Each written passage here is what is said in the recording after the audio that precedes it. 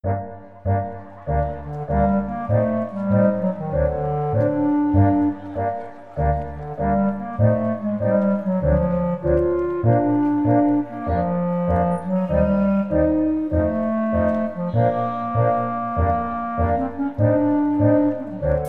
de memória.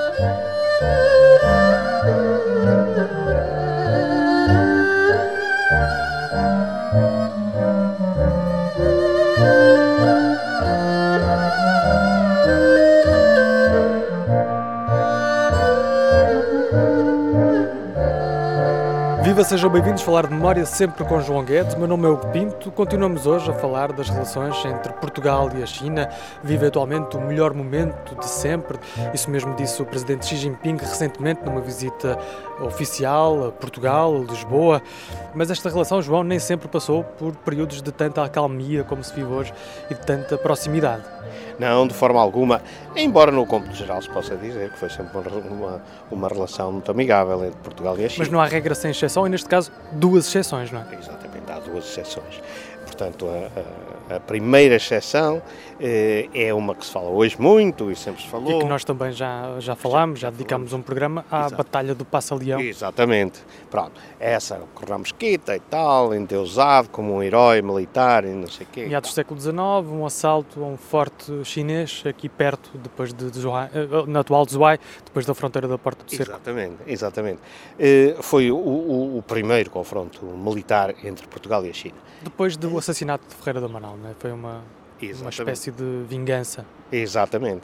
Ora bom, depois disso as coisas voltaram a acalmar e mesmo durante os grandes cataclismos sociais que se deram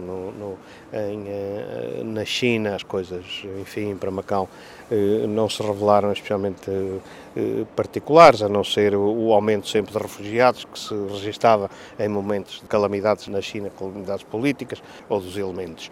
Mas em 1952, que é uma data que está completamente, diria eu, ou quase por estudar, dá-se o segundo confronto militar com a China.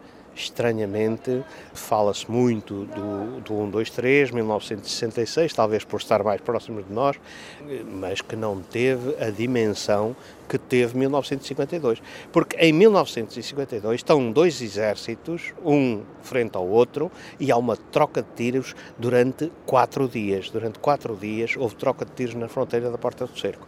Uma situação de todo inédita, até porque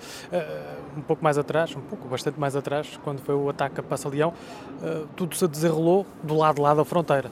Exatamente, e neste caso foi aqui, em Macau, na fronteira. Bem, sei que na altura não havia estes prédios todos que hoje há, mas era um descampado. Era um descampado, mas uma área rural, mas de qualquer maneira, enfim, era uma fronteira carregada de arame farpado e o que aconteceu nessa altura foi, ou melhor, o que despoletou... Estamos em 52, portanto, meramente 3 anos após a implantação da República Popular da China. Ora, exatamente. Vitória comunista, uma exaltação. Exato, alguma coisa tinha que acontecer, não é?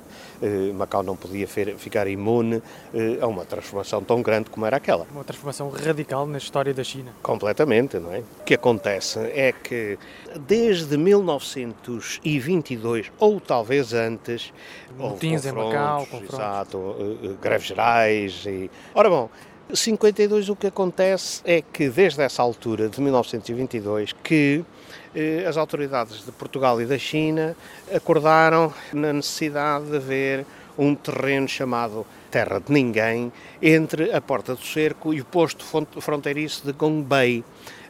Uma zona neutra. Uma zona neutra, que tinha alguns metros, para aí mais ou menos 50, 100 metros de distância. E de maneira que é uma coisa muito curiosa, porque eu lembro-me bem nos anos 80 de serem expulsos os imigrantes clandestinos aqui de Macau e que depois não eram entregues diretamente na fronteira. Nessa zona. Eram deixados na terra de ninguém e de maneira que depois eles que se desvencilhassem. E de maneira que... de zona desmilitarizada como existe entre as duas Coreias. Exatamente a mesma coisa. Ora, o que acontece é que depois eles ficavam ali, para Macau não podiam voltar porque os guardas nossos não deixavam, e de maneira que acabavam por reentrar na República Popular da China, se é que depois não davam uma volta ali clandestina, nadavam um bocado e entravam pelas pontes do Porto Interior. Bom, mas isso era outra questão que nos levaria a fazer um outro programa. Mas, nessa altura, o que acontece é que nessa terra de ninguém, algum comandante militar entendeu que às 5 horas da tarde, quando era o fecho da porta do cerco, que tinha uma porta e fechava, que se devia pôr uns cavalos de frisa. Cavalos de frisa são uma espécie de bancos em madeira grandes, rodeados de arame farpado, e que servem normalmente para impedir assaltos de tropas. E então, todos os dias, às 5 horas, havia uma cerimónia que era o arriar da bandeira, e lá ia um pelotão de tropas instalar esse equipamento no meio da terra de ninguém. Claro, do outro lado vinham os guardas fronteiriços chineses, né, fazer uma cerimónia mais ou menos semelhante. Ora, o que é que acontece? O que acontece é que os chineses faziam também o seu aparato militar, não é, diário. E claro, aquilo convidava, havia sempre, ou quase sempre, insultos. Uma altercação. Aliás, há uma fronteira, ainda hoje, que é no Punjab, entre a Índia e o Paquistão, em que a situação é a mesma. Exatamente a mesma. O mínimo gesto é entendido como uma provocação. E há uma cerimónia do lado indiano e outra cerimónia do lado paquistanês, e aquilo convida a haver vias de facto, não é? Que foi o que aconteceu. A certa altura não se sabe quem despoltou essa situação. O que se sabe é que há um tiro e morre um soldado português do contingente africano de Moçambique, os chamados Landins, Jacinto Mundal, que estava aqui aquartelado no quartel da Flora. Dá-se esse tiro, cai morto, e imediatamente é desencadeada já em 22, a lei também marcial. Um africano tinha estado na origem dos problemas. Exatamente. Bom, é por isso que depois, logo a seguir, os agentes chineses enviam agitadores para Macau, que vão fazer um trabalho de propaganda ideológica junto precisamente dessas tropas.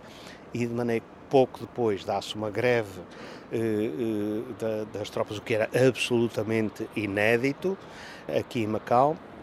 Os Landins, quando termina a comissão, ainda não tinham sido rendidos por tropas que vinham de Moçambique, e fazem uma manifestação de força, indisciplina gravíssima, que foi sentarem-se toda a companhia, portanto, bem 200 homens, não é? Sentados no chão sem moverem uma palha. Bom, foi um problema muito sério que levou a que daí para cá não voltasse a haver tropas de Moçambique em Macau, e passaram a ser outras tropas, nomeadamente as poucas tropas do pequeno recrutamento local que se fazia aqui, que foram preenchendo essa lacuna. Ora, o que acontece é que depois o tiroteio alastra-se por toda a zona de contacto entre Macau e a China, ao longo de 4 dias. Portanto, eu faço ideia, há gente que se lembra ainda dessa situação, eu faço ideia da tensão que não terá sido na cidade. Vivia-se uma situação absolutamente inédita. Exatamente, e de maneira que, e creio eu, que haveria medo, muito medo da situação, porque os comunistas tinham acabado de tomar o poder. Os nacionalistas, que eram os inimigos, estavam aqui também. De maneira que isto aqui era um ponto que era um barril de pólvora. E o grau da perigosidade e da alta tensão que se vivia é bem medido por esta afirmação, que foi transmitida pelo general Garcia Leandro. Exatamente, não é? Oin, o então líder da comunidade chinesa. Oin é o homem que vai fazer as negociações, como depois fez também as de 1966. E nessa altura ele era um político recém-chegado à política. Ele era um homem do Kuomintang, portanto do partido nacionalista, e portanto eu faço ideia, quando lhe calha, porque ele era o líder da comunidade chinesa e portanto era ele que tinha que ir, ele pensava, bom, então eu faço parte das hostes derrotadas e vou cair nas mãos do inimigo, não sai de lá vivo. E até fez? E fez testamento. Ora bom, de maneira que, portanto, por aí se vê bem a alta tensão que se vivia em toda essa situação. Ele vai com Pedro José Lobo, que é outra figura interessante aqui de Macau. O que é certo é que o Aoun consegue vir do outro lado, imune, ninguém o matou e foi resolvido o problema. Mas, diria, foi resolvido. Não foi resolvido o problema. A situação foi acalmada, porque aquilo tinha sido também uma reação à visita do ministro Sarmento Rodrigues, que tinha sido feita nessa altura, e que vem aqui, é a primeira visita de um ministro do governo de Portugal a Macau, na história de Portugal.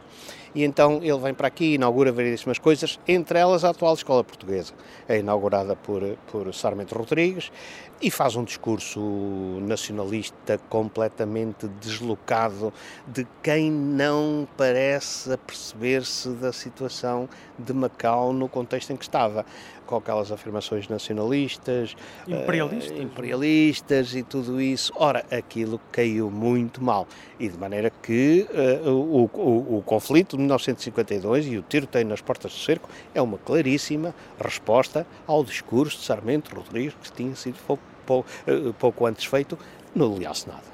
Assim recordamos um episódio inédito na história entre Portugal e a China, quando em Macau, em concreto na fronteira das Portas do Cerco, houve um tiroteio que durou 4 dias. Pode seguir-nos em memoriamacau.blogspot.com e ainda no Facebook, basta procurar por Falar de Memória. Estamos também, claro, na página da Rádio Macau na internet. Obrigado, João. Até para a semana. Cá estaremos.